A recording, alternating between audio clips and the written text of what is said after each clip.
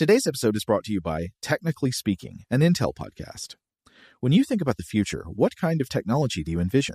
Whatever the future holds, artificial intelligence will undoubtedly be at the heart of it all. Join Graham Class as he hosts Season 2 of Technically Speaking, an Intel podcast, and hear from the minds transforming healthcare, retail, entertainment, personal computing, and more with the help of AI. Tune in every other Tuesday and explore the latest technology that's changing our world today and creating a more accessible tomorrow. Listen to Technically Speaking, an Intel podcast on the iHeartRadio app, Apple Podcasts, or wherever you get your podcasts. Today's episode is brought to you by Visible. The future of wireless is here, and it's transparent. Switch to Visible, the wireless company that makes wireless visible. Get a one-line plan with unlimited 5G data powered by Verizon, just $25 a month, every month, taxes and fees included. No hidden fees, no surprises, no, really. What are you waiting for? Get with the times and switch to Visible at Visible.com. Monthly rate on the Visible plan for data management practices and additional terms, visit Visible.com. Okay, picture this. It's Friday afternoon when a thought hits you. I can spend another weekend doing the same old whatever, or I can hop into my all-new Hyundai Santa Fe and hit the road.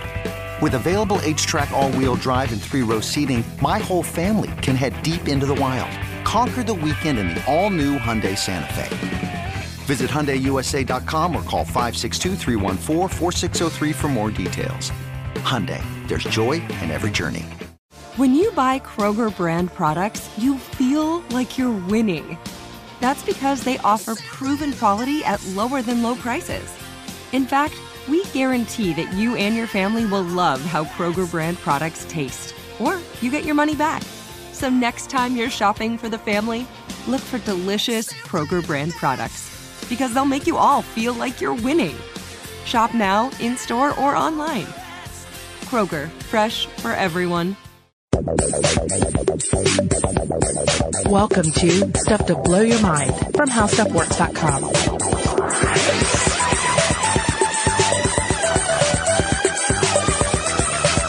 Hey, welcome to Stuff to Blow Your Mind. My name is Robert Lamb. And I'm Christian Sager. In the last episode in the series this week, we started off by talking about a couple different dream worlds. We talked about Lovecraft with Kadath and Ulthur and the Plateau of Leng. Mm-hmm. We talked about Borges and his circular ruins. The one I immediately turned to is a comic book one. Yeah. It is Little Nemo in Slumberland. Have you ever read these before? I've never read them, no. They're by Winsor McCay. There were these great turn-of-the-century comic strips that appeared in newspapers. And they were these huge comic strips, too, not like the ones that we're used to nowadays. But every one of them began with this kid named Nemo falling asleep, falling into a dream world, having an adventure, and then waking up in the very last panel. So I always think of Little Nemo in Slumberland.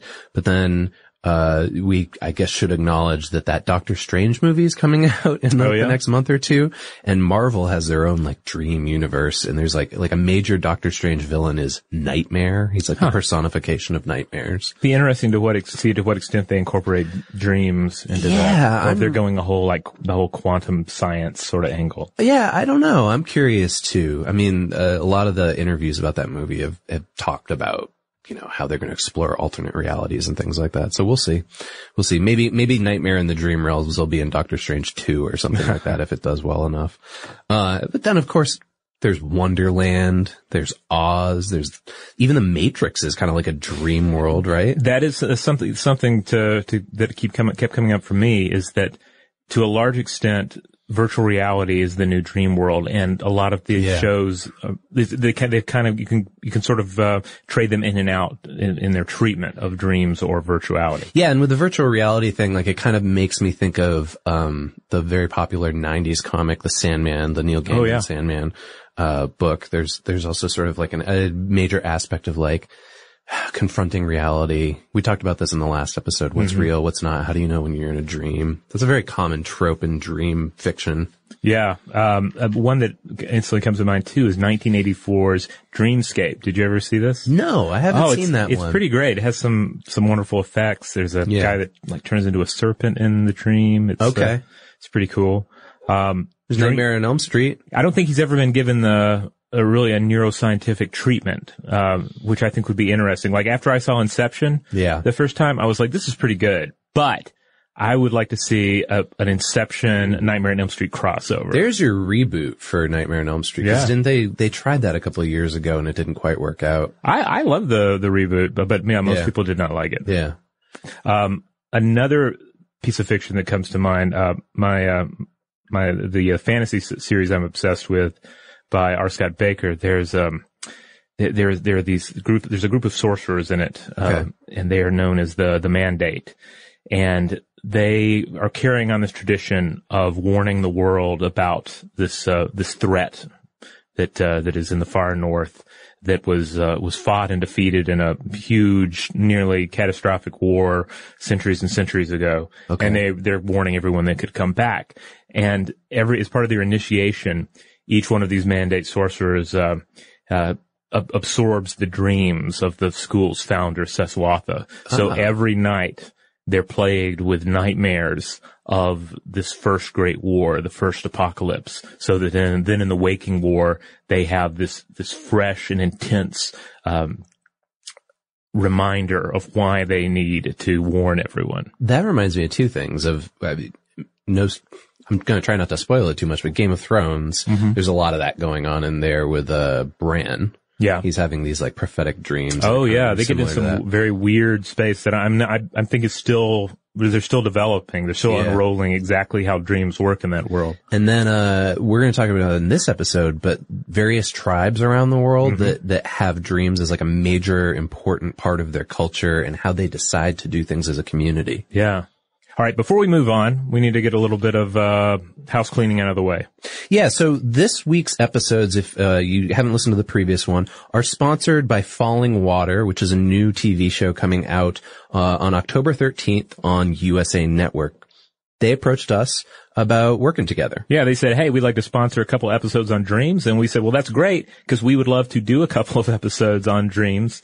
And we've covered the topic in the past. We'll cover it again in the future. So it's a perfect match. We'll talk more about it in the sponsor breaks, but, and I don't want to spoil it too much. Falling Water is this science fiction mystery about entering other people's dreams. This episode of Stuff to Blow Your Mind, though, is going to be about Carl Jung, the collective unconscious, and the current science of linked dreaming. And like last episode, we were put in touch with Dr. Moran Cerf, who's a neuroscientist, and we're going to touch base with him at the end of this episode and talk to him about some of the ideas and research that we're throwing around in the pair of these episodes. Yeah, so we're going to talk about the collective unconscious and Jung. We're going to talk about conjoined and shared dreaming. It should be quite an experience. But let's start with Carl Jung and the collective unconscious. And I'm going to defer to you a lot in this section because I know this is more your area of expertise. Oh, I wouldn't say that, but yeah, when I was in grad school, Jung came up a lot. One of the professors that was on my thesis committee is very much in the Jungian school of thought. And he was constantly trying to invoke Jung and collective unconscious and archetypes into my work. And the other professors, like many in academia, didn't think that there was a legitimate foundation for Jung's work. And so they sort of pushed against that. But yeah, I have some familiarity with him. So let's touch base with him. Jung was a Swiss psychiatrist who founded what's known as analytic psychology. He's known mainly for the descriptions of extroverted and introverted personalities and his theory that there is an underlying universal understanding of symbolic representations. Most of this work that we're going to refer to was in the early part of the 20th century. Now, you're probably thinking of Sigmund Freud. Well, yeah, he and Sigmund Freud met in 1907. They began as collaborators, but they eventually had intellectual disagreements and disliked one another's approaches to psychoanalysis. Jung himself felt he was more about putting humans in a historical context and finding the meaning and dignity of their lives in the universe. So he was a pretty metaphysical guy. Yeah, I haven't seen this film, but David Cronenberg's 2011 film, A Dangerous Mind, has Michael Fassbender as Jung and Viggo Mortensen as Freud. It looked amazing. Like I was totally on board, and that movie just kind of came and went, and I haven't remembered to watch it. I think I distinctly remember when it came out and saying, ooh, that looks good, but maybe a little serious. Yeah. I'll come back to that when I'm in the mood for a serious movie. Yeah. And I'm so rarely in the mood for a serious good movie. I tend to go for goofy, or bad movies these days. But I'll come back to this one at some point. Yeah. And another popular cultural tie-in that, for me anyway, is I'm quite fond of the Peter Gabriel song from 1982, Rhythm of the Heat. Okay. Which has an excellent, exhilarating drum beat. But in lyrics that say, the rhythm is around me, the rhythm has control, the rhythm is inside me, the rhythm has my soul. And apparently he based the lyrics here and the song structure itself on Carl Jung's experiences while observing a group of nocturnal ritual dancers in the Sudan. So this is one of the things about Jung that I didn't really know until doing the research for this episode. Mm-hmm. I mean, he was pretty well traveled. Yeah. It wasn't like he was just sitting at home spitting these theories out and not applying them to the real world. He was observing a lot of, I guess, anthropological ways that the collective unconscious may manifest. Yeah, I mean, a lot of academics, certainly of his time, even would have been perfectly happy to just remain in their study and write all this, but he went out in the field. So apparently he found something dark and primal and irresistible in the accelerating rhythm that these individuals were creating, and he feared it was going to possess him, that he might be sucked into their collective psychological experience. Huh. And here's a quote from what he said. "The natives easily fall into a virtual state of possession. That was the case now. As 11 o'clock approached, their excitement began to get out of bounds. The dancers were being transformed into a wild horde, and I became worried about how it would end." Well, so we're going to try to keep it brief because honestly, and I wouldn't be surprised if this already exists out there, but you could have an entire podcast dedicated to Jung. Oh, yeah. But we've only got so much time here. Here's a brief look at his psychological theories. He began working with word association to uncover groups of emotionally charged ideas that were stored in people. He coined these terms. This is the term complex that we use nowadays. And he connected this to a psychosomatic theory about schizophrenia, in which he thought complexes influenced our biochemistry, which then subsequently led to mental illness. He also brought about the term, which you've probably heard about, individuation. He thought that despite a normal life, all people undergo a developmental journey that is signposted for them by archetypal images. Now, if you listen to our episode on myth that we did a couple months ago, we delved into that quite a bit. We talked more about Jung's archetypal work and symbolic work than the collective unconscious, but it's there too. And at the end of his life, he theorized that the more uncertain we are about ourselves, the more we have kinship with all things, because everyone is uncertain, from, I don't know, a squirrel out in the yard to me in this podcast studio. And he said the alienation that he received from the science community, which I referred to earlier, that manifested as what he called an unexpected unfamiliarity within himself. So this kind of brought that about for him. Now, archetypes and myth, big one, right? And I said we talked about it earlier. If you weren't there for that episode, here's a quick breakdown. He became increasingly interested in the connection between human psychology and our myths, folklore, and fairy tales, and he began to interpret thought processes as a result of mythological symbolism. The collective unconscious, which we're going to talk about a lot today, was how these archetypal images manifested, despite cultural differences around the world, right? Like people in a tribe in the Amazon are having very similar archetypal images to somebody in London, for instance. Right. His evidence was that there are strong parallels in dream imagery across all these different cultures. And collective unconscious represented a form of the unconscious mind, memories and impulses that we're not aware of. That's what he's referring to when he says unconscious. He thought that that was common to all of mankind as a whole and originated with our inherited structure of the brain. So he thought of it as being like a biological structure of the brain that all humans shared. So in other words, it's the aspect of your psyche that stems not from personal experience and conditioning, that's personal unconsciousness, but from everything that came before in the conscious experience of humanity. It's not a personal acquisition, but a psychic heritage. It's not the realm of complexes, but of archetypes. It's the deep, dark waters, and the personal consciousness is the sunlit shallows. Yeah, and I want to touch on this briefly too. Jung wasn't entirely consistent with how he regarded collective unconscious. So for instance, sometimes he thought of it as being connected to genetics, more biological, like I was saying earlier. Then other times he would talk about it as being a demonstration of communion with something divine, a space outside of ourselves that we all access.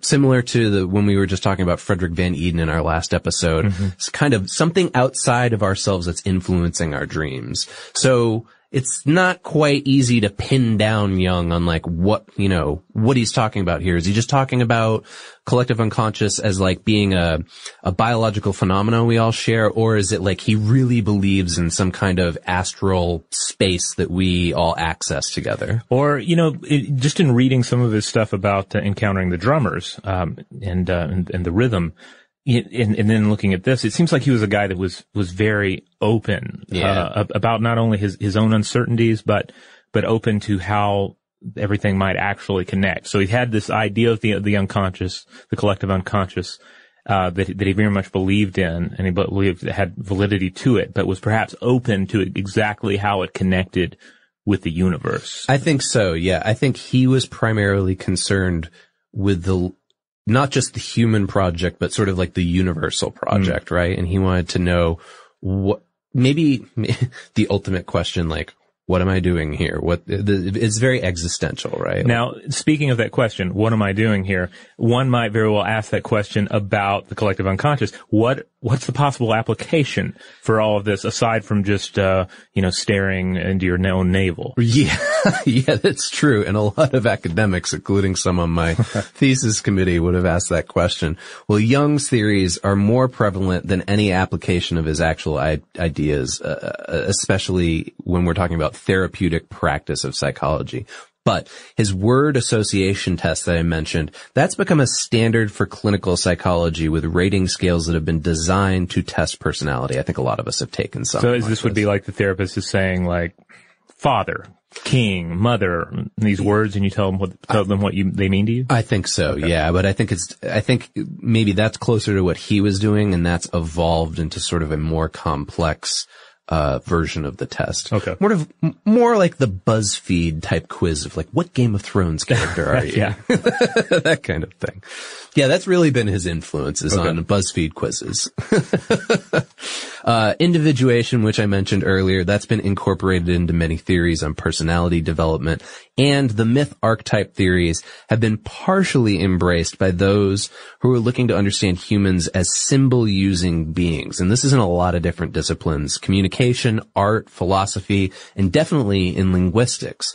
It led to Joseph Campbell, who we also talked about in that myth episode, and his whole hero's journey theory, which has been very popularized. A lot of people have heard probably more about the hero's journey than they've heard about Jung. It was popularized mainly by Star Wars, and George Lucas talking about having used it while he was writing the scripts for those. There's countless books on storytelling that also talk about the hero's journey being like the inherent narrative that we all turn to. Speaking of narratives, I know that we have some Dune fans listening to the episode, fans of Frank Herbert's Dune, and many of them too are also fans of Brian Herbert's work, continuing on with that universe. But in the Dune novels, the Bene Gesserit Sisterhood, they possess a collective memory that was heavily based on Jung's collective unconscious. I didn't know that. Yeah. I knew there was some connection, but I had not researched it to just the other day to see like if there was definite connective tissue there. Did that come up when you and Joe did the Dune episode? We didn't get into a lot of the heavier, like, psychological, philosophical stuff as much. I mean, we certainly could. There's actually a whole book out there called The Philosophy of Dune. Right. But it's certainly an area we could explore, yeah. Yeah. So in the book, this gives the Bene Gesserit inborn abilities, memories, and modes of behavior. And at key points in the novels, it also opens up the individual to harmful past lives, essentially. And according to Frank Herbert's son, Brian, he had studied the work of Jung and also had studied the work of Jung's associate, Dr. Joseph B. Rhine. So you might be listening to this and saying, okay, this Jung character, I've heard of him before. This all sounds interesting. Did he have any evidence for all this? Well, his main evidence was what I mentioned earlier, the strong parallels in dream imagery across different cultures. That's mainly what he stuck to. And that's why there's a lot of criticism leveled against him. Yeah, I mean, if your main evidence is essentially based in the world of dream. Yeah. it's hard. You can see where that would be a problem. Especially, as we talked about in last episode, you can't always rely on human beings talking about their memories of their dreams because memories are inherently unreliable. Yeah, because if we're engaging in that process where we take the nonsense of memories, potentially, this is one view of it. If you take the nonsense of dreams and then you're recoding it into some new form that's more narrative or more symbolic, I mean, that's a several step process. It's not all housed in the dream world. And you could say that the parallels between one people's archetypes and another, you could say that these parallels could just easily represent universal aspects of the human experience or even the evolution of human consciousness. Mm-hmm. And for that, you wouldn't necessarily need this collective unconscious. We talked about this in the myth episode too, that there's like a couple of other people have proposed similar theories, one of which is Alan Moore, comics, and now novelist have his new novel, Jerusalem just came out. Oh yeah. But he has this theory of what he calls idea space, which is very similar to the Jungian idea. But again, a lot of people say Alan Moore's a crackpot. So who knows? Now, why would they say Jung's a crackpot? Why would they say Alan Moore's a crackpot? Well, here are some criticisms that are leveled against Jung. Because of his interest in connecting his theories to religion and cultural myth, he's considered an embarrassment by many people in the psychology discipline. I mentioned earlier my own experience with this in my thesis. Freudians, even in the psychology discipline, they say his archetypes are only metaphysical ideas and their existence can't be proven, so why bother? He's also criticized for failing to offer any kind of coherent model for personality development, and then others just blatantly dismiss him as being a mystic crackpot because he doesn't offer any experimental evidence for his observations. All right. Well, on that note, we're going to take a quick break. And when we come back, we're going to go beyond Jung and into the collective unconscious, and then we will enter into the world of dreams again.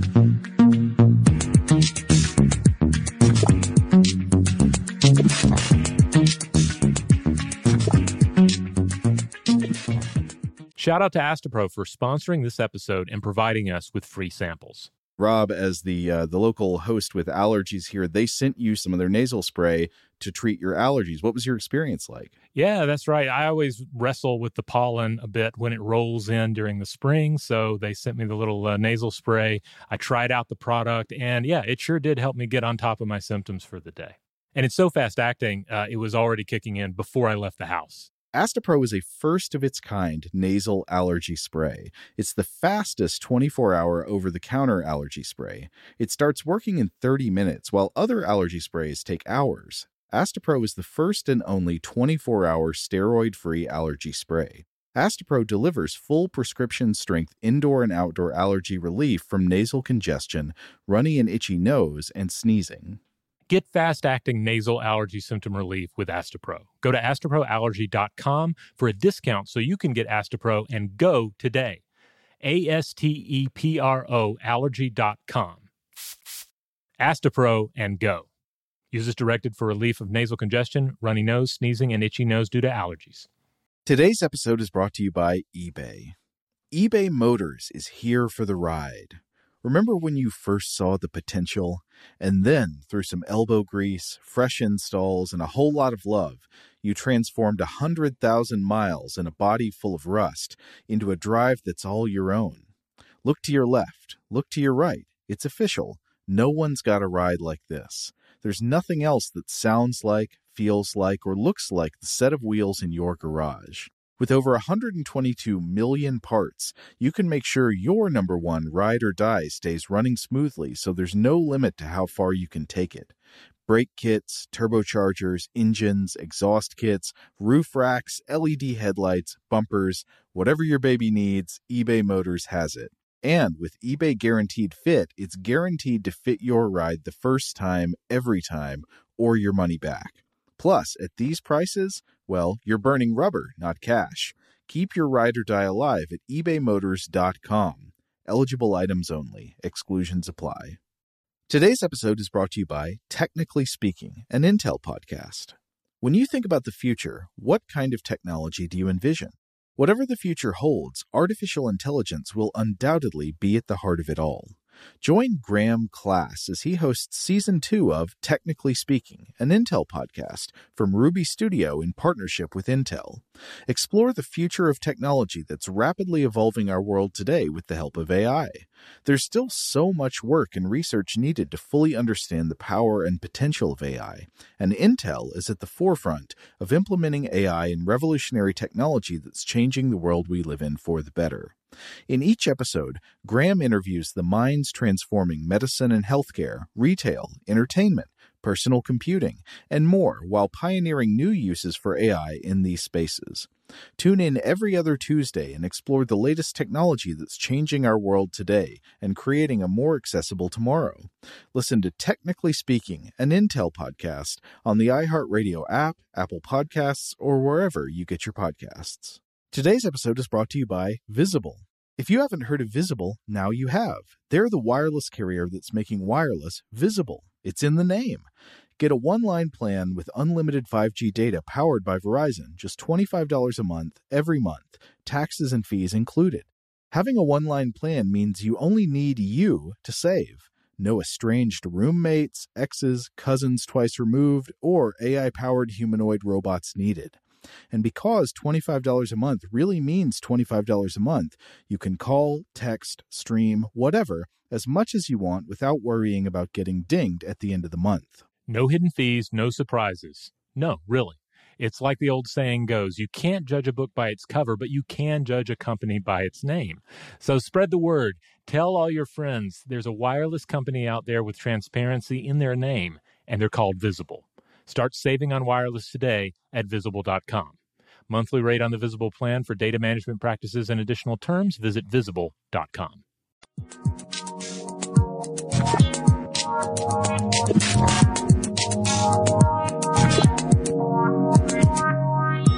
All right, we're back. So, morphic resonance. This sounds, here's a new term for this episode. How does this tie into the collective unconscious? Okay, so we're gonna go, this is like, you know how there's Star Trek Beyond? This is Young Beyond. Okay. So these are, ideas that tie in to Jung's collective unconscious, but are a little different. Morphic resonance was primarily advocated for by a guy named Rupert Sheldrake, and he was formerly a recognized scholar in biochemistry. He was a winner of his university's Botany Prize, a Harvard scholar.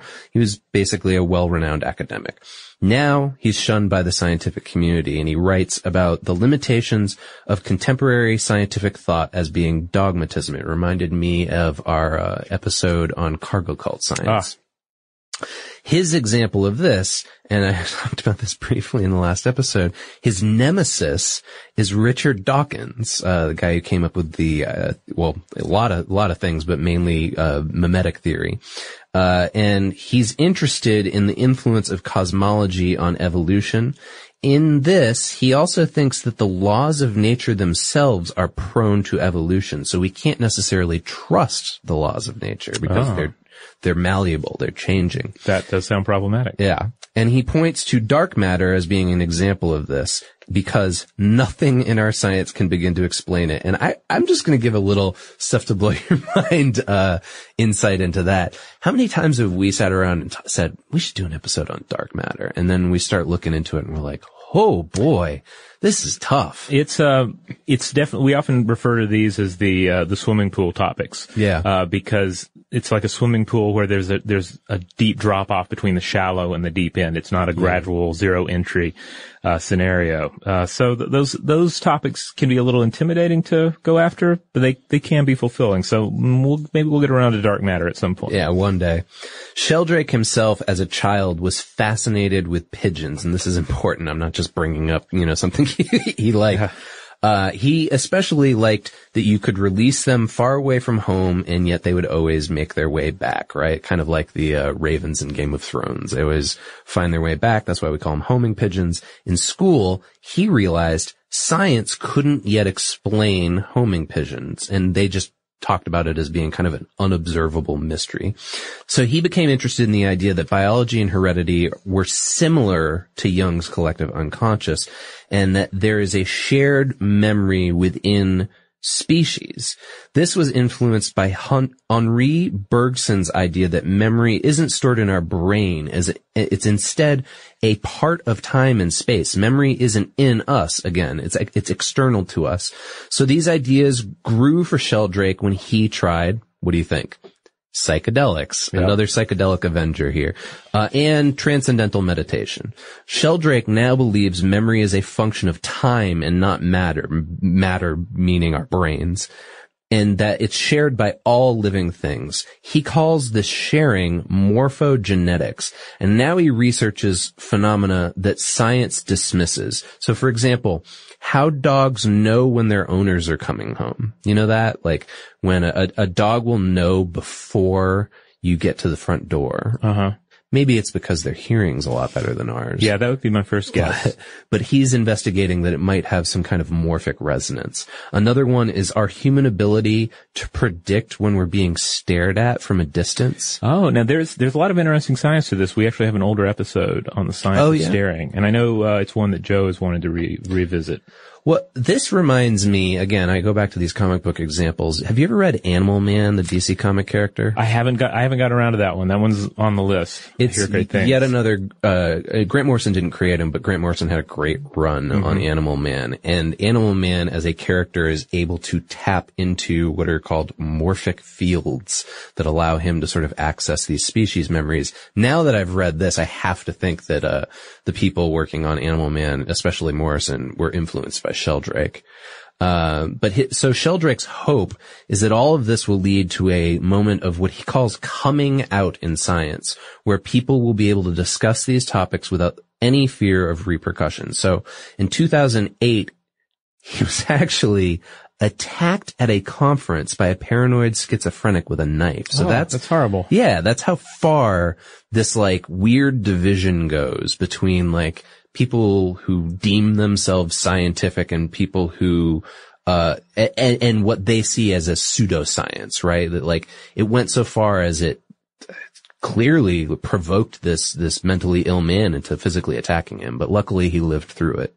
Now to return to the collective unconscious and the dream world, of course the idea of there being a realm of dreams or even a shared realm of dreams is not something that Jung or anyone else necessarily invented. I mean, This has been something that has been explored in older modes of belief for a time. I mean, certainly there are plenty of examples where you have prophetic dreams and dream communication that is occurring especially between a divine entity and a human. But we also have these ideas of a shared space. Yeah, and we most often see those now in tribal dream worlds. So Jung himself actually, I was mentioning how he kind of traveled around the world. He visited the East African Elgani tribe in Kenya in 1925, and this is where he came up with a term he used called big dreams, because the Elgani called their collective dreams big dreams. And this was where the dreamer was dreaming for their whole community and perhaps the whole world. It's kind of a shamanic style that matched Jung's theories very well. So later on, he would come to see this as kind of like a collective memory or bodily expression that all humans shared due to biology. So again, this time he's leaning on the biology thing. In the late 1960s, Catholic missionaries also discovered the Achuar tribe in the deep Amazon. And this is a tribe that are semi-nomadic. They number around 11,000 people. When asked how they had survived in the harsh Amazon for so long, they said it was because of the guidance that they had received in the spirit world while they were dreaming. So now they're referred to as the dream people of the Amazon because they have this unique daily ritual they call Weusa. Or it translates into dream sharing. So here's how it works. Every day they get up early, like 4 a.m. early, and they gather in family units around their communal fire, and they consume a special tea and drink it so much that they end up vomiting. So it's a sort of cleansing, purging part of the ritual. So minus the tea, this is kind of a ritual that a lot of people in America take part in, especially around Mardi Gras. Yeah, except for where it's going next. I don't know if people at Mardi Gras sit around and do this next. So you've got rid of that negative energy from vomiting up your tea. Then everybody takes turns telling each other what they remember from their dreams because they believe the dreams each contain fragments of important messages from their spirit elders or a powerful rainforest spirit known as Erutam. And this spirit is sometimes seen as being manifested as sort of like an avatar, as a panther or a boa constrictor. Okay.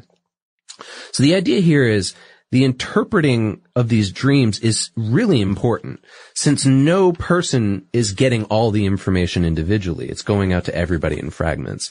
So a village elder tries to piece all this together, and the primary instruction that these tribes have gained from all of this is basically live in harmony with nature.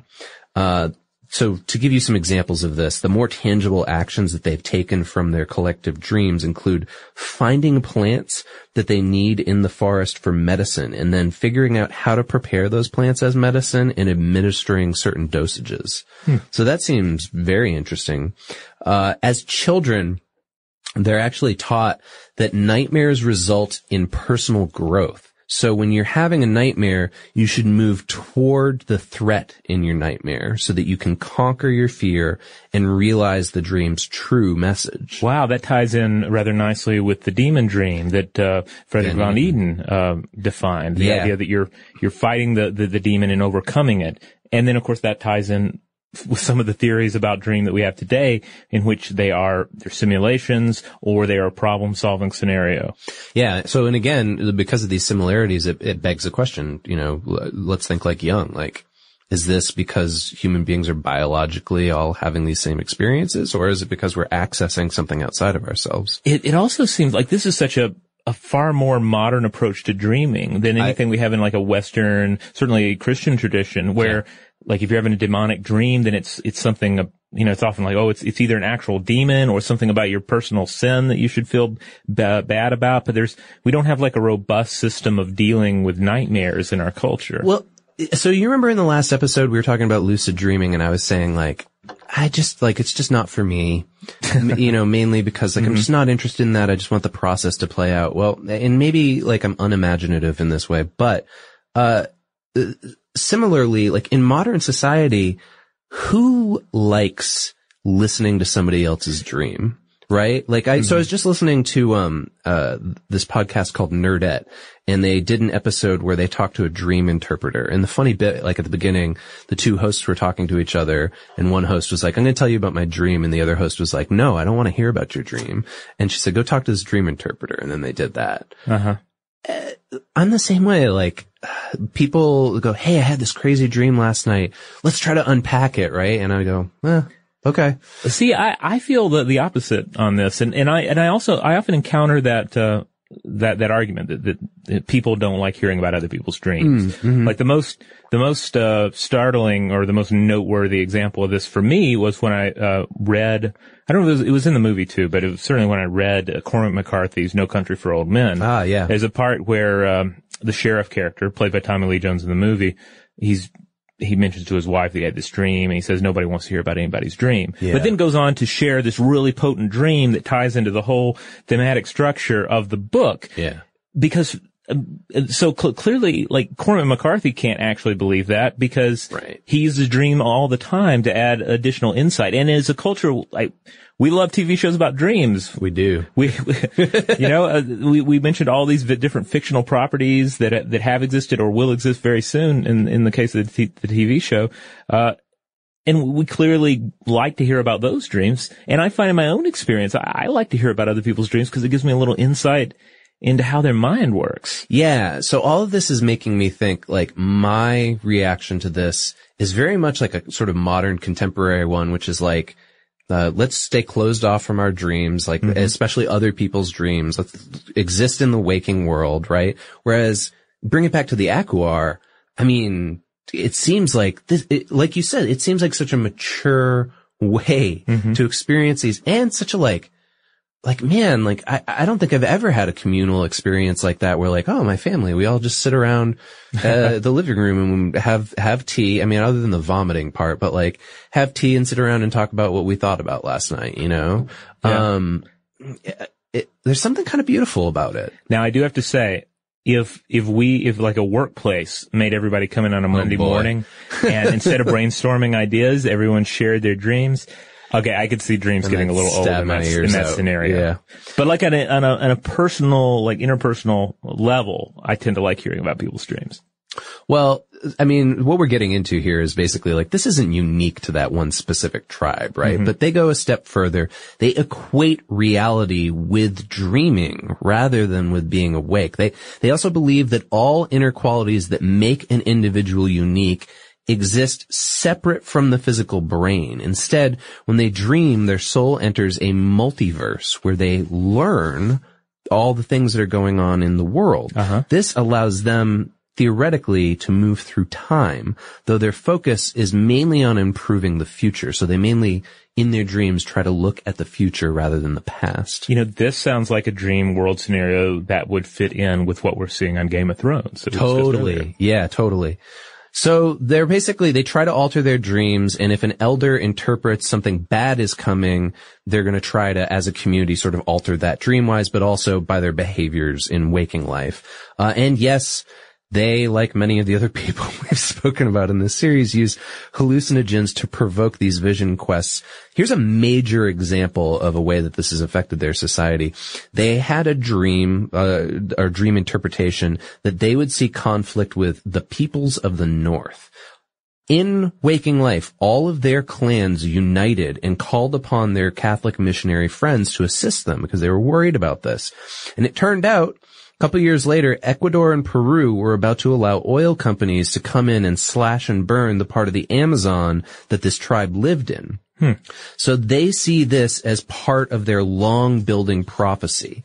And the prophecy basically goes like this. Our people, us, the Northerners, we're called the people of the eagle, and their people are called the people of the condor. And rather than fighting over the Amazon, their prophecy is that we're all going to unite and fly together, which immediately made me think of lucid dreaming. Oh, yeah. How else are you going to fly? Now, of course, in Australian Aboriginal mythology, there is also this concept of the dream time, which is a bit more complex than a mere dream world, and it has to do with an ancient time of the gods and the way that time sort of echoes through the current life of ritual, but there is a component of dream to it.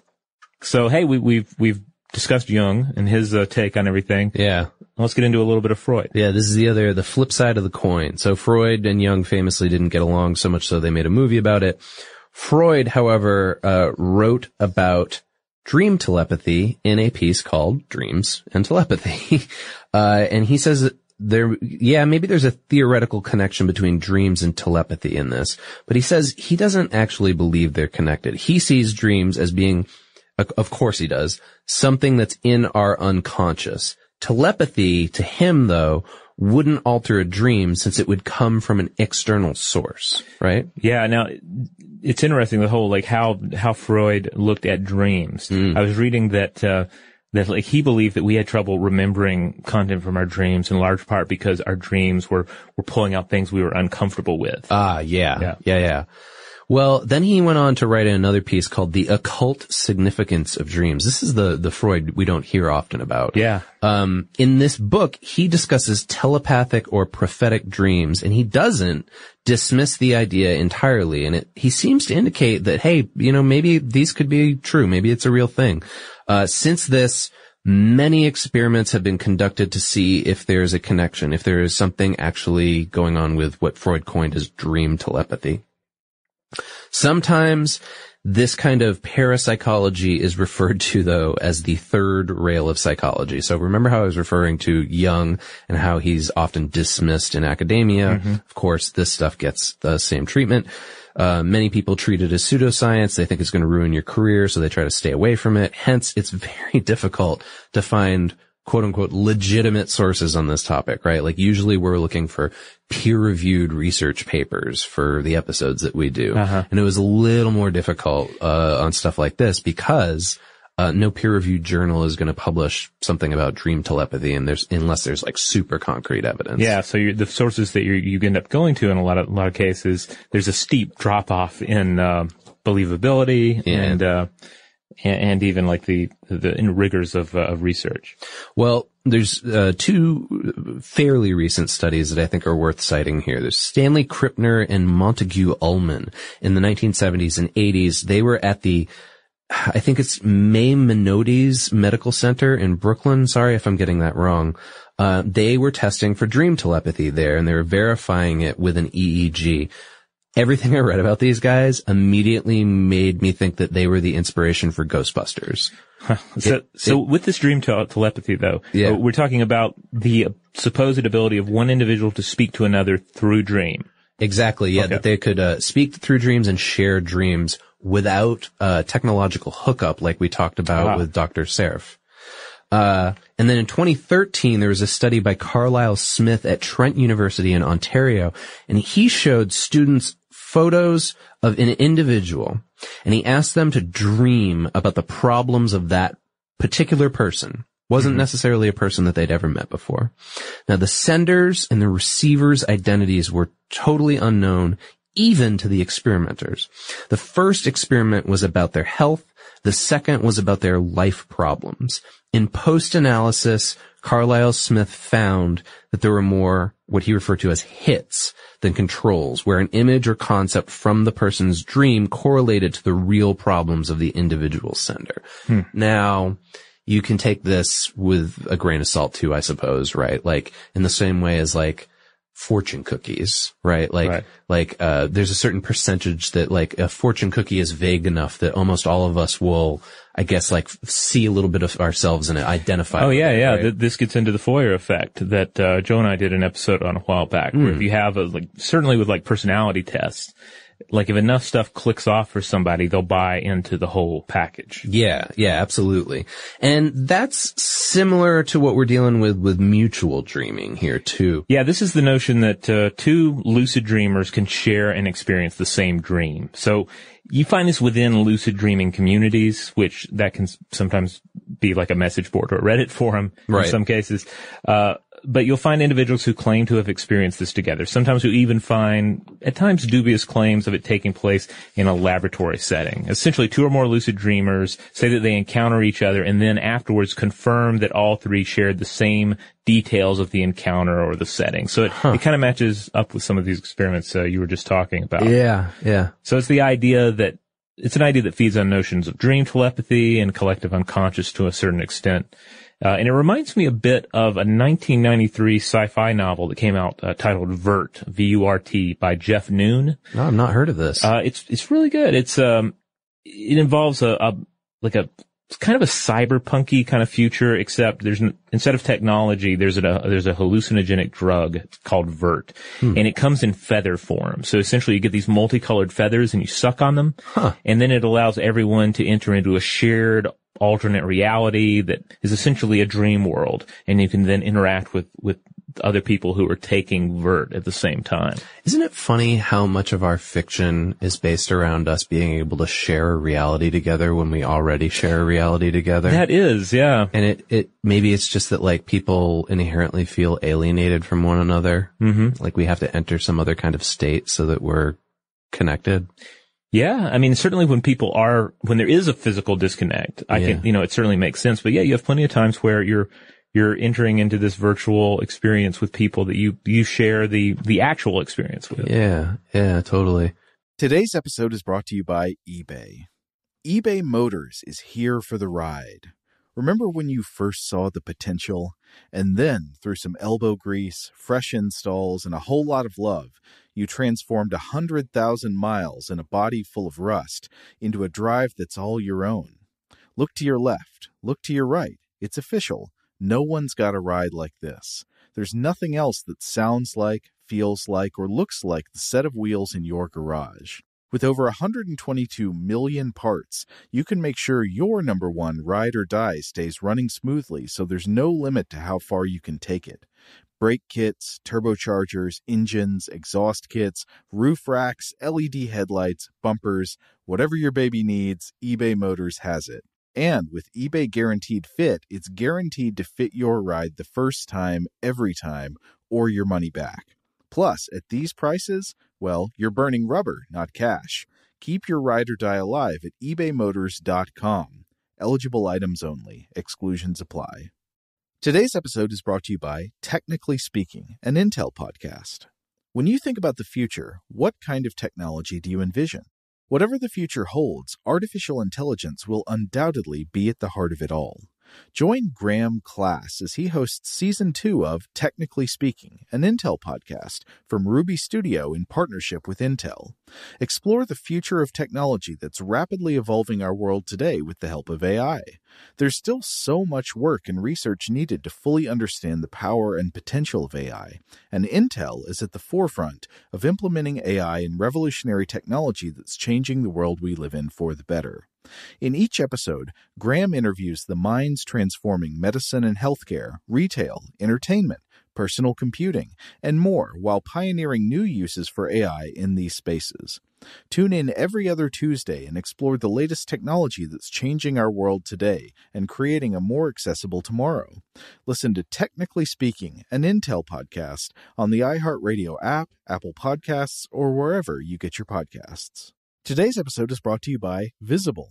If you haven't heard of Visible, now you have. They're the wireless carrier that's making wireless visible. It's in the name.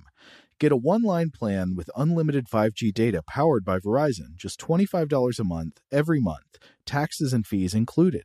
Having a one-line plan means you only need you to save. No estranged roommates, exes, cousins twice removed, or AI-powered humanoid robots needed. And because $25 a month really means $25 a month, you can call, text, stream, whatever, as much as you want without worrying about getting dinged at the end of the month. No hidden fees, no surprises. No, really. It's like the old saying goes, you can't judge a book by its cover, but you can judge a company by its name. So spread the word. Tell all your friends there's a wireless company out there with transparency in their name, and they're called Visible. Start saving on wireless today at Visible.com. Monthly rate on the Visible plan for data management practices and additional terms, visit Visible.com. Okay, picture this. It's Friday afternoon when a thought hits you. I can waste another weekend doing the same old whatever, or I can conquer it. I can hop into my all-new Hyundai Santa Fe and hit the road. Any road. The steeper, the better. Because my all-new Santa Fe is available with H-Track all-wheel drive, so I can hit the trail without a worry in the world. Heck, with 3 rows and best-in-class rear cargo space, I can pack the whole family in with all our gear. We've got available dual wireless charging for our phones, so we'll never lose touch with civilization, and we won't lose touch with the primordial power of Mother Earth. So which is it? Waste the weekend or do something a little more epic? And conquer it in the all-new Hyundai Santa Fe. Visit HyundaiUSA.com or call 562-314-4603 for more details. Hyundai, there's joy in every journey. Okay, so we've spent most of this episode talking about theories, right? Mm-hmm. Collective unconsciousness, Jung, Freud, dream telepathy, mind-to-mind communication without wires, right? Mm-hmm. But what about the wires? We're using wires, right? There's technology and science to this whole thing. Yeah. And this brings us to Travelodge. You might not think it, but Travelodge plays an important role here.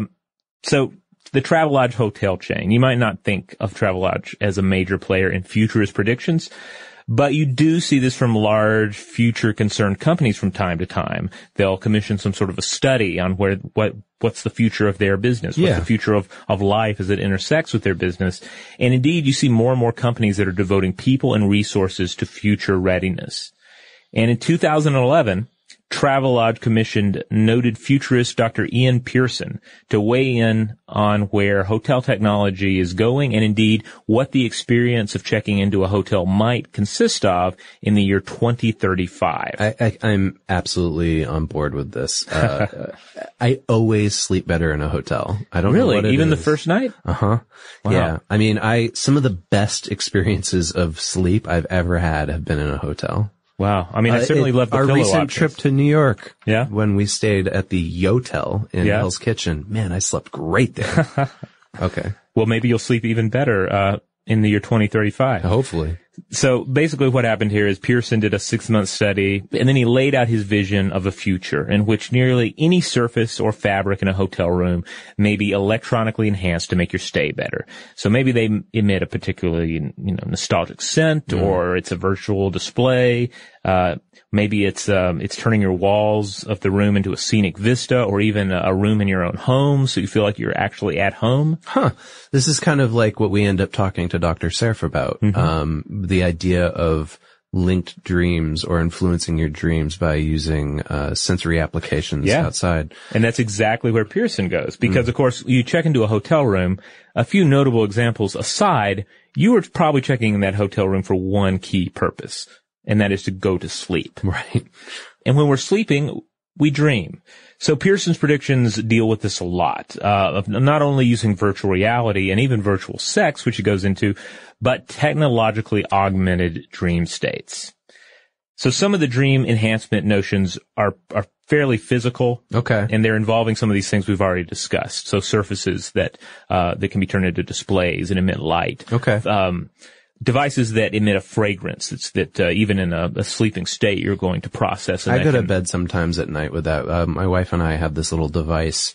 Actually, maybe this is where the idea for this device came from. You put like various scented oils into it, and it puts a spray out into the room. And then the device itself, another setting on it, can make it glow, so the room has like a particular hue to the color. Oh, that's nice. Yeah.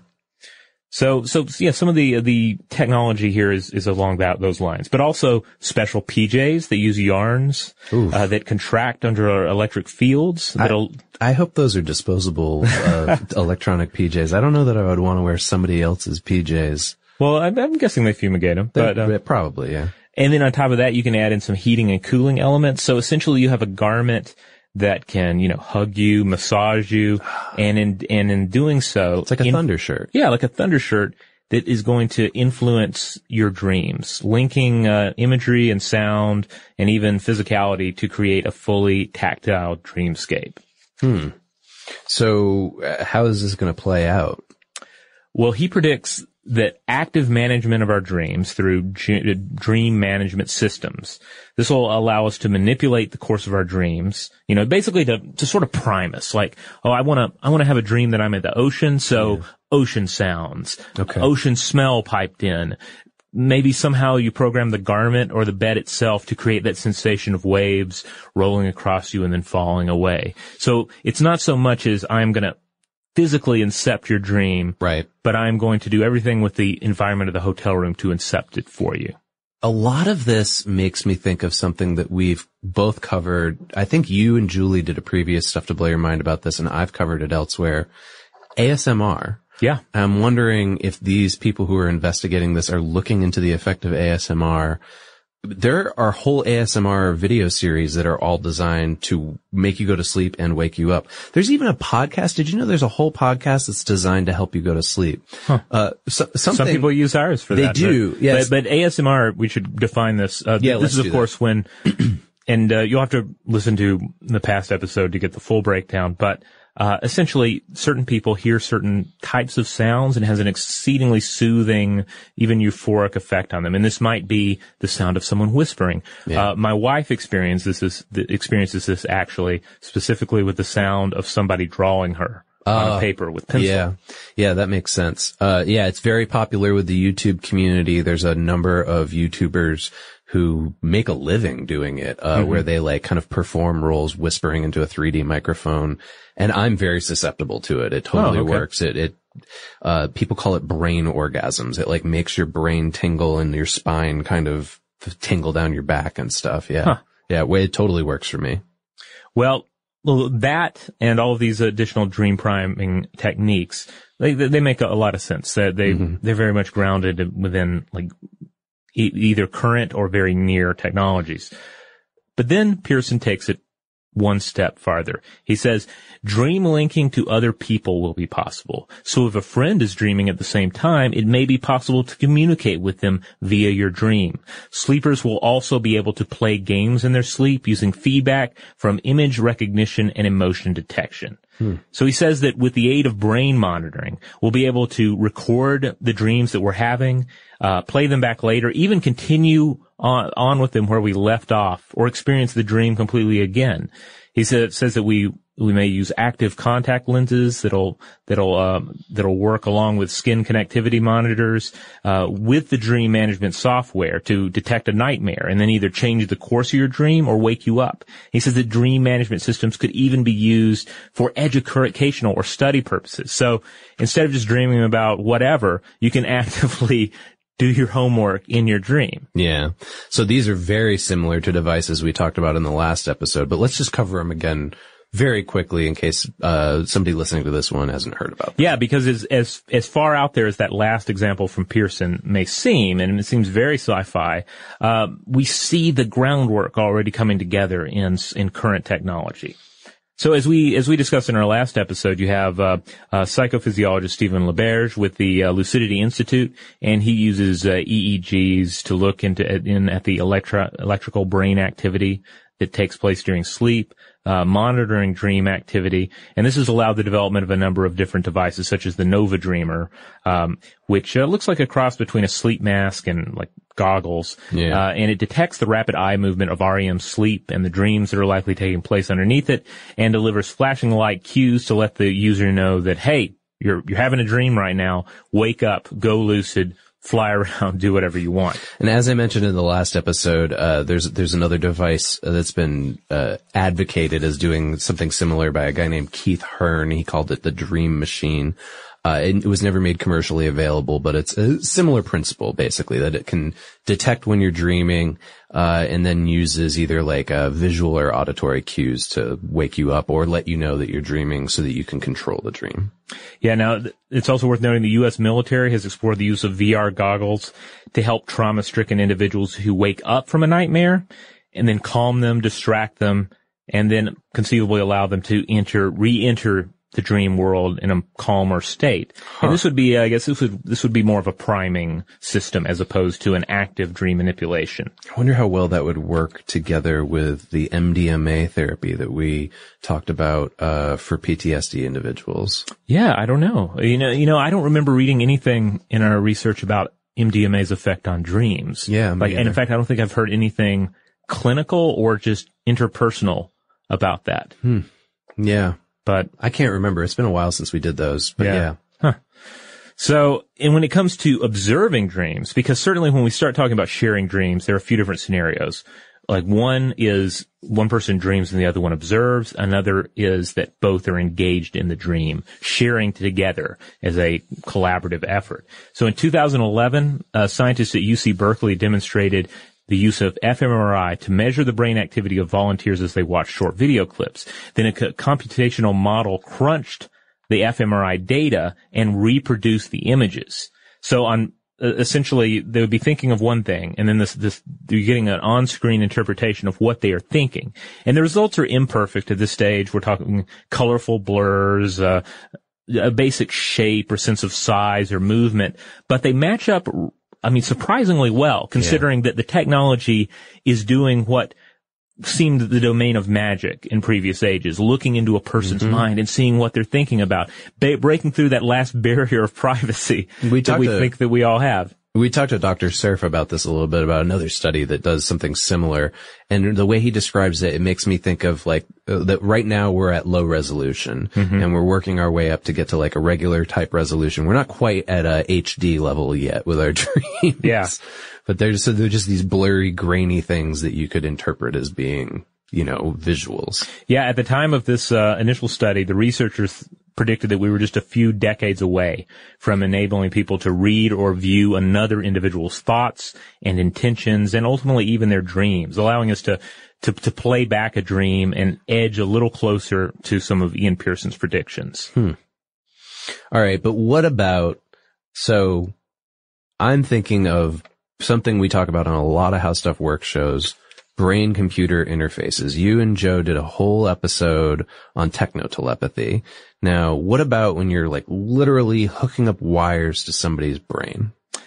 Yeah, this is one of those areas where the current technology it's not quite up to sci-fi levels, by any means, but it's certainly it's certainly close enough to where it's really astounding to think that we're actually pulling some of this off. Yeah. So for years now, scientists have been developing lots of different technologies for brain-computer interfaces. And in physical terms, it makes sense because the brain is an electrochemical machine and its activities are expressed in ways that are detectable to machines that are sensitive to electromagnetism. And you can divide the whole process up into three basic technological elements: neuroimaging, transmission, and neurostimulation. Now, we've already touched on the neuroimaging a bit. We use fMRI. We use electroencephalography or magnetocephalography to observe the activity. For input, you got a few different options. Certainly implanted electrodes, which would be very invasive, obviously, but then also focused ultrasound or transcranial magnetic stimulation.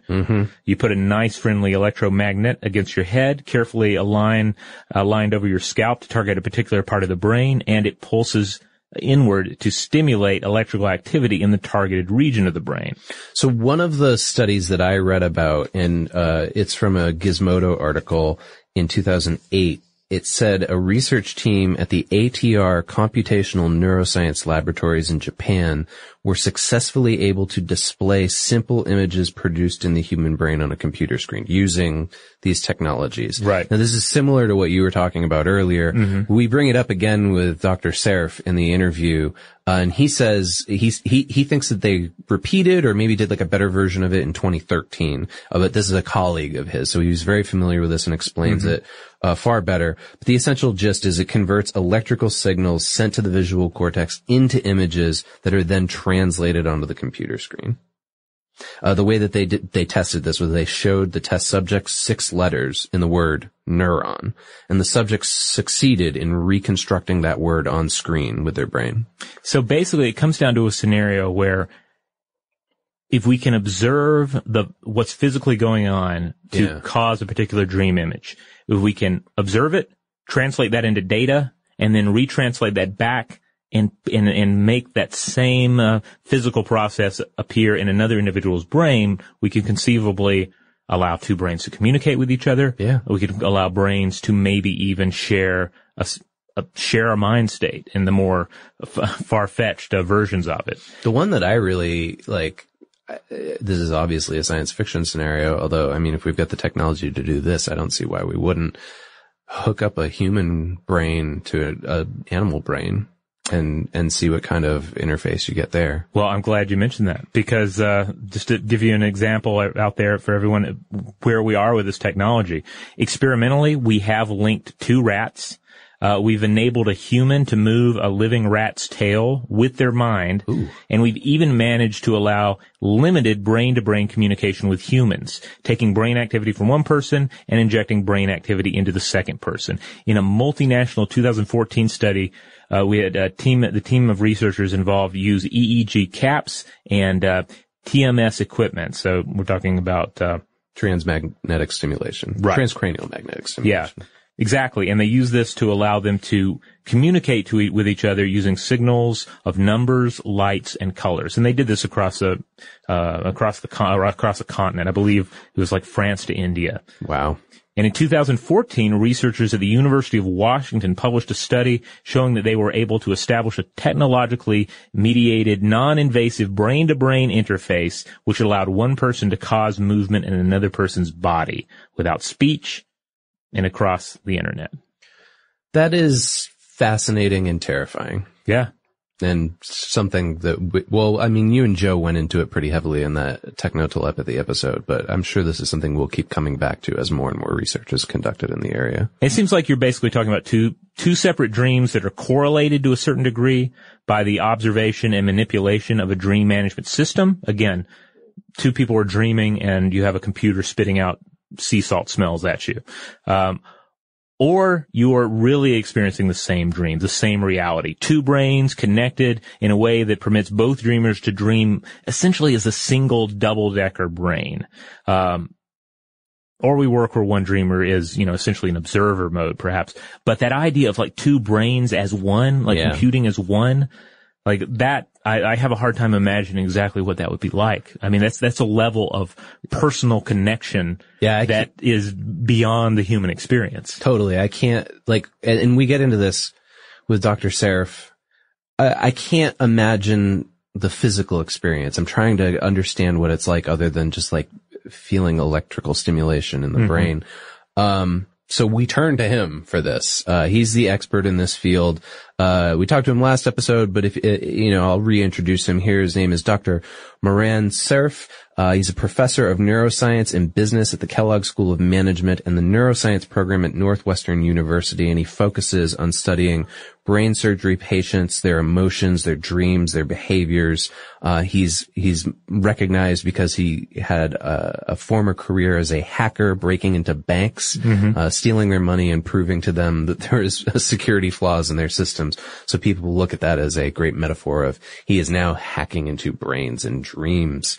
So let's turn to our interview with him and get some more on what it would actually be like to share a dream state with someone else. Dr. Seraph, what is your view as a scientist of Jung's collective unconscious? So the idea that things in the outside world penetrate our dreams and become symbols that have meaning in our dreams is very likely. We know from studies that were done not long ago, many years after Jung's theories emerged, that show that we can actually make you dream things by doing them when you're awake. So if you play Tetris a lot when you're awake, you're likely to actually dream about bricks falling from the sky on you the night after. So we know that things from the outside world penetrate our dreams. And what Jung basically said is that things in the outside world that are really important go into our dreams, and because they're important for so many people together, they're going to go into many people's dreams, and all of them are going to somehow get to experience what happens in the world in the same way. Now Jung didn't really have the mechanism for that, but now we know even about the mechanisms. So, for instance, we know that in the months after 9/11, many people in New York had shared dreams about nightmare events with planes crashing or with people going through horrific experiences. And this is because there was a shared experience that happened to us when we were awake, and our dreams reflect the experience that our awake brain goes through, so it also went into many people's dreams. And the therapist that helps a lot of people work through things help them by looking also not just at their awake self, but also on their dreaming self. In the same way, we know that if you just look at dream diaries, what people write about their dreams when they wake up, you see that there are themes that emerge, and those themes even make sense in the context of the geography, the location, the cultural experiences. So if you look at the Western world and you ask people what the worst dreams you've had, you will hear a lot of dreams about being late for work and missing a meeting or being embarrassed in public or stuff like that. If you go to countries where the amount of meetings that people have to attend are smaller, but the amount of famine and troubles with beasts are higher, you would hear a lot more dreams about being attacked by animals or being in a grave circumstances where you have no food. And this suggests that experiences in the outside world go to your dream, and because experiences in the outside world are shared by many people, you can expect to have a lot of dreams happen to a lot of people in a very similar narrative.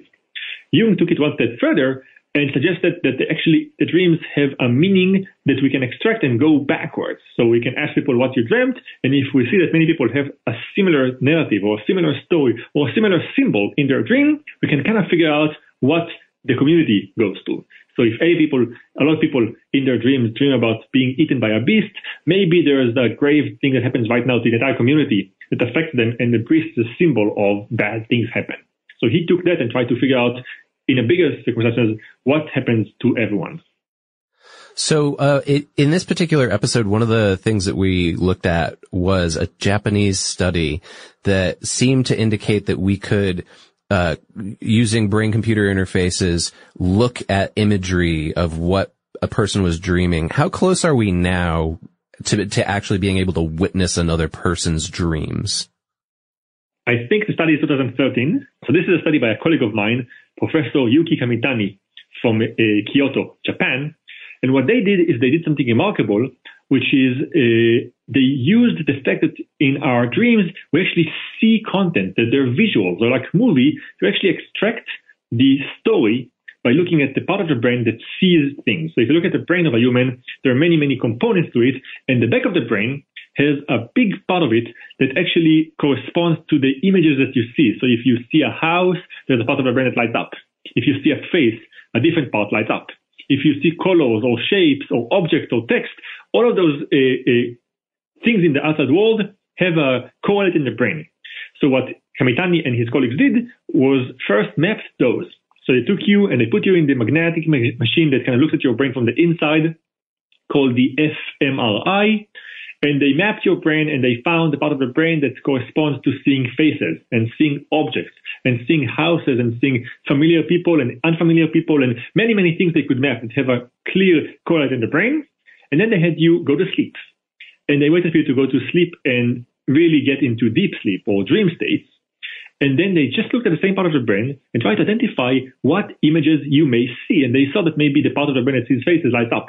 And they said, okay, right now you see a face. And then immediately after, another part lights up and it's the part that says it's a familiar thing. And you say, okay, maybe it's a face of someone that you know. And then a third thing happens and it lights up and maybe it's a landmark that you are familiar with that comes up. And just by that, they could kind of create a suggestion to what your narrative is. You're going with someone that you know to a place that you're familiar with. Maybe it's your house and you see two individuals and you talk to them. And then they would wake you up, ask you to tell them what your dream is, and compare how well their decoders were able to predict what you dreamed. And because we can actually tell the decoders where they were wrong and where they were right, we can actually do better in the next iteration. So then you go to sleep again, and we wake you up after 5 minutes and ask you again. The computer learns again what you did correctly and what you did incorrectly, and you go to sleep again. And after a few trials, you can actually get to a level where we can predict with a very high accuracy what is the visual that you see in your mind. Now, there is a lot of limitations to that. One is that we don't really know if the visuals that you see correspond to the same visual that we interpret. So maybe you see a familiar person, but for you it's your dad, and I think it's your mom. But just the fact that we can actually get something and predict something about the content of your dream is already remarkable, because we can actually give it to you and ask you to reflect on that. And that's something that most people don't have. Most of us just forget our dreams when we wake up. Now, a computer can tell you what it thinks you dreamt of, and this might kind of light the light bulb in your brain and say, oh my God, yes, I definitely remember having seen this and that. So this is a way to give us access to something that our brain hides from us every night. So do you believe it will ever be possible for two minds to share the same dream, in a sense similar to, I guess, like mutual dreaming, that is the idea that's sometimes tossed around? So here are the challenges in having two brains share the same dream, but also we know how to solve those, so it becomes a technical problem rather than a philosophical one. So the challenges are that in order for you and I to share the same dream at the same time, we actually have to get to dream state at the same time. So the fact that we're asleep at the same time doesn't mean we're dreaming at the same time. There are different things to be asleep and to dream. And we know that each brain has its own kind of cycle, if you want. It takes you 5 minutes to get to a dream. It takes me 20 minutes. So in order to share a dream, we first have to just make sure that we're both dreaming at the same time. Already not easy, but that's something that we can actually hit if we just let you sleep enough time next to each other. We're going to, at some point, hit this moment. That's step one. Now, we want to actually not just have your dream happen to you and my dream happen to me, but somehow we want to control the content. And this we know we can do using stimuli that actually penetrate the sleep and navigate the dream to some extent. So we know, for instance, that if I spray water on you when you're dreaming, it's likely if I wake you up afterwards, you will tell me that you have dreamt on something that has to do with water. You might say something like, I was by the ocean, or I was seeing a waterfall, something like that. So here's one thing we can do. We also know that the smells manipulate dreams in certain directions. So we know that if you're asleep and I spray the smell of roses next to your nose, you will probably have a dream that has to do with something positive. It won't be roses that you dream of, but you will dream of something positive. And if I spray the smell of rotten eggs, you will dream of something negative. So we can kind of navigate the valence of your dream with smells. So the idea is that with touch and with sound and with smells, we can actually shift your dreams in certain directions. Now, right now, it's not specific. Like we kind of can move you to a positive or negative, to something that you know, something you don't know, but this is just technical now. Once we figure out that we can actually change your dream or make you think of something when I'm controlling it from the outside, it's just a matter of mapping it perfectly and finding what smells for you really make you think of your mom, what smells for me really make me think of my mom, and then we basically could have the two of us sleep side by side and spray the corresponding smell for the two of us, and now both of us go to the same idea of dreaming about our mothers. And if we really get to a level where we can control a lot of the narrative, mothers, fathers, people we know, people we don't like, people we like, places we've been to. We can start imagining a world where we really have two people sleep there and each gets stimulus that makes them go to the same experience. So you and I go spend the evening together, and then we go to sleep. And instead of the evening just being over when we both retire into our old world, we kind of continue the experience together in our dream world.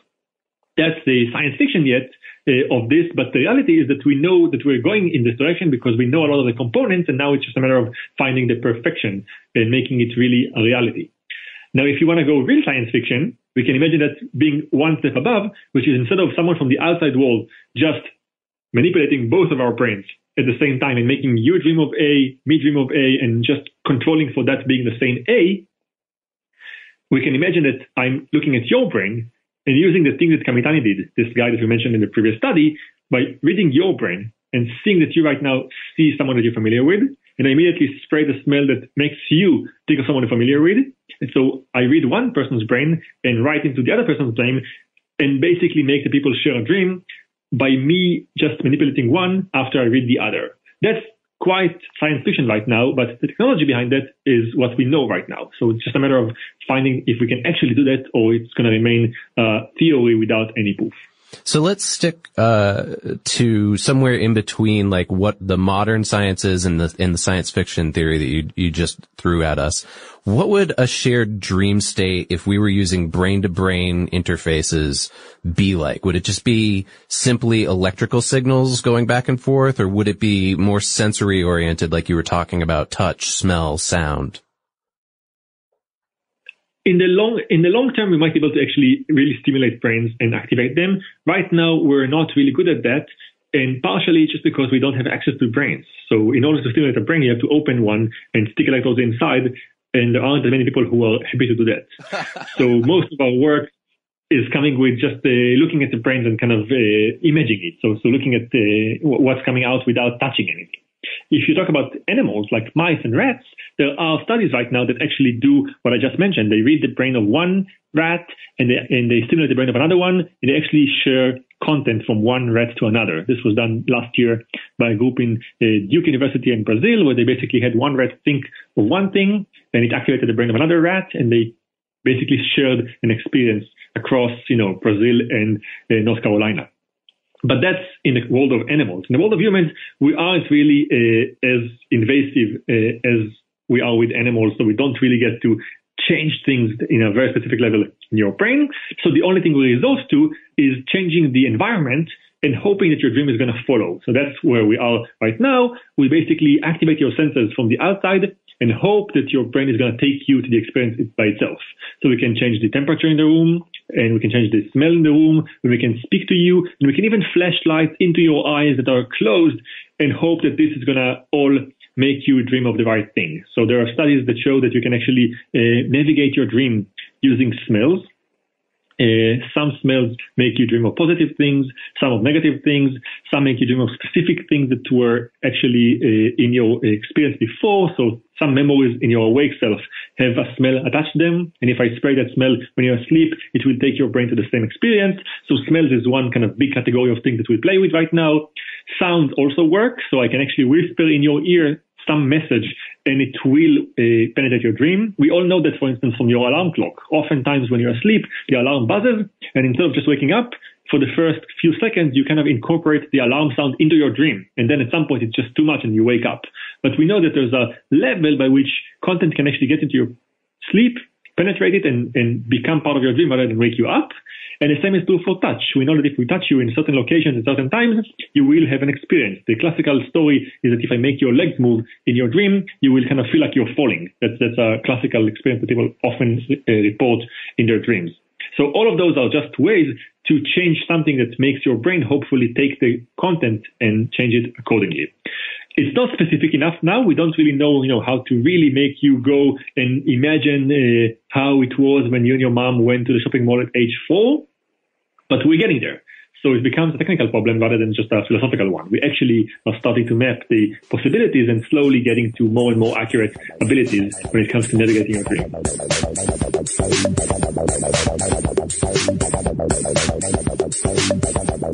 All right, so there you have it. The collective unconscious, the conjoined dream, both in sort of mystical terms, psychological terms, and even hard science of the near and distant future.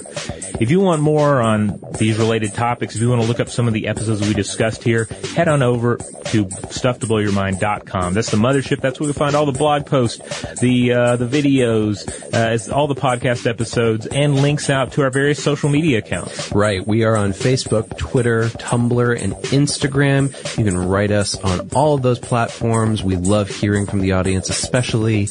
We'll listen to whatever dreams you're having. And if you want to write us about your dreams the old-fashioned way, you can get us on blowthemind at howstuffworks.com.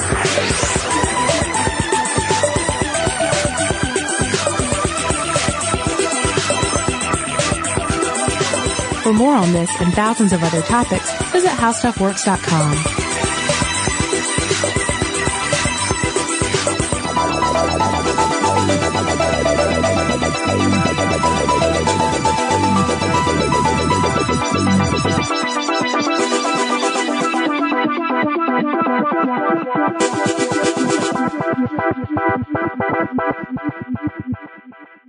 Today's episode is brought to you by Visible. The future of wireless is here, and it's transparent. Switch to Visible, the wireless company that makes wireless visible. Get a one-line plan with unlimited 5G data powered by Verizon, just $25 a month, every month, taxes and fees included. No hidden fees, no surprises, no, really. What are you waiting for? Get with the times and switch to Visible at Visible.com. Monthly rate on the Visible plan. For data management practices and additional terms, visit Visible.com. Okay, picture this. It's Friday afternoon when a thought hits you. I can spend another weekend doing the same old whatever, or I can hop into my all-new Hyundai Santa Fe and hit the road. With available H-Track all-wheel drive and 3-row seating, my whole family can head deep into the wild. Conquer the weekend in the all-new Hyundai Santa Fe. Visit HyundaiUSA.com or call 562-314-4603 for more details. Hyundai, there's joy in every journey. This is Malcolm Gladwell from Revisionist History. eBay Motors is here for the ride. With some elbow grease, fresh installs, and a whole lot of love, you transformed 100,000 miles and a body full of rust into a drive that's all your own. Brake kits, LED headlights, whatever you need, eBay Motors has it. And with eBay Guaranteed Fit, it's guaranteed to fit your ride the first time, every time, or your money back. Plus, at these prices, you're burning rubber, not cash. Keep your ride or die alive at ebaymotors.com. Eligible items only. Exclusions apply. Xfinity has free premium networks for everyone this month, no matter what kind of entertainment you love. Addicted to true crime? Catch killer cases and more spine-tingling shows on A&E Crime Central. Crave adventure? Explore Asian action movies on Hi-Ya. Searching for something extreme? Check out skating, snowboarding, and more on Fuel TV Plus, the global home of action sports. And find crowd-pleasing bops on iHeartRadio's Hit Nation playlist. There's new free shows and movies to love every week. Say free this week in your Xfinity voice remote.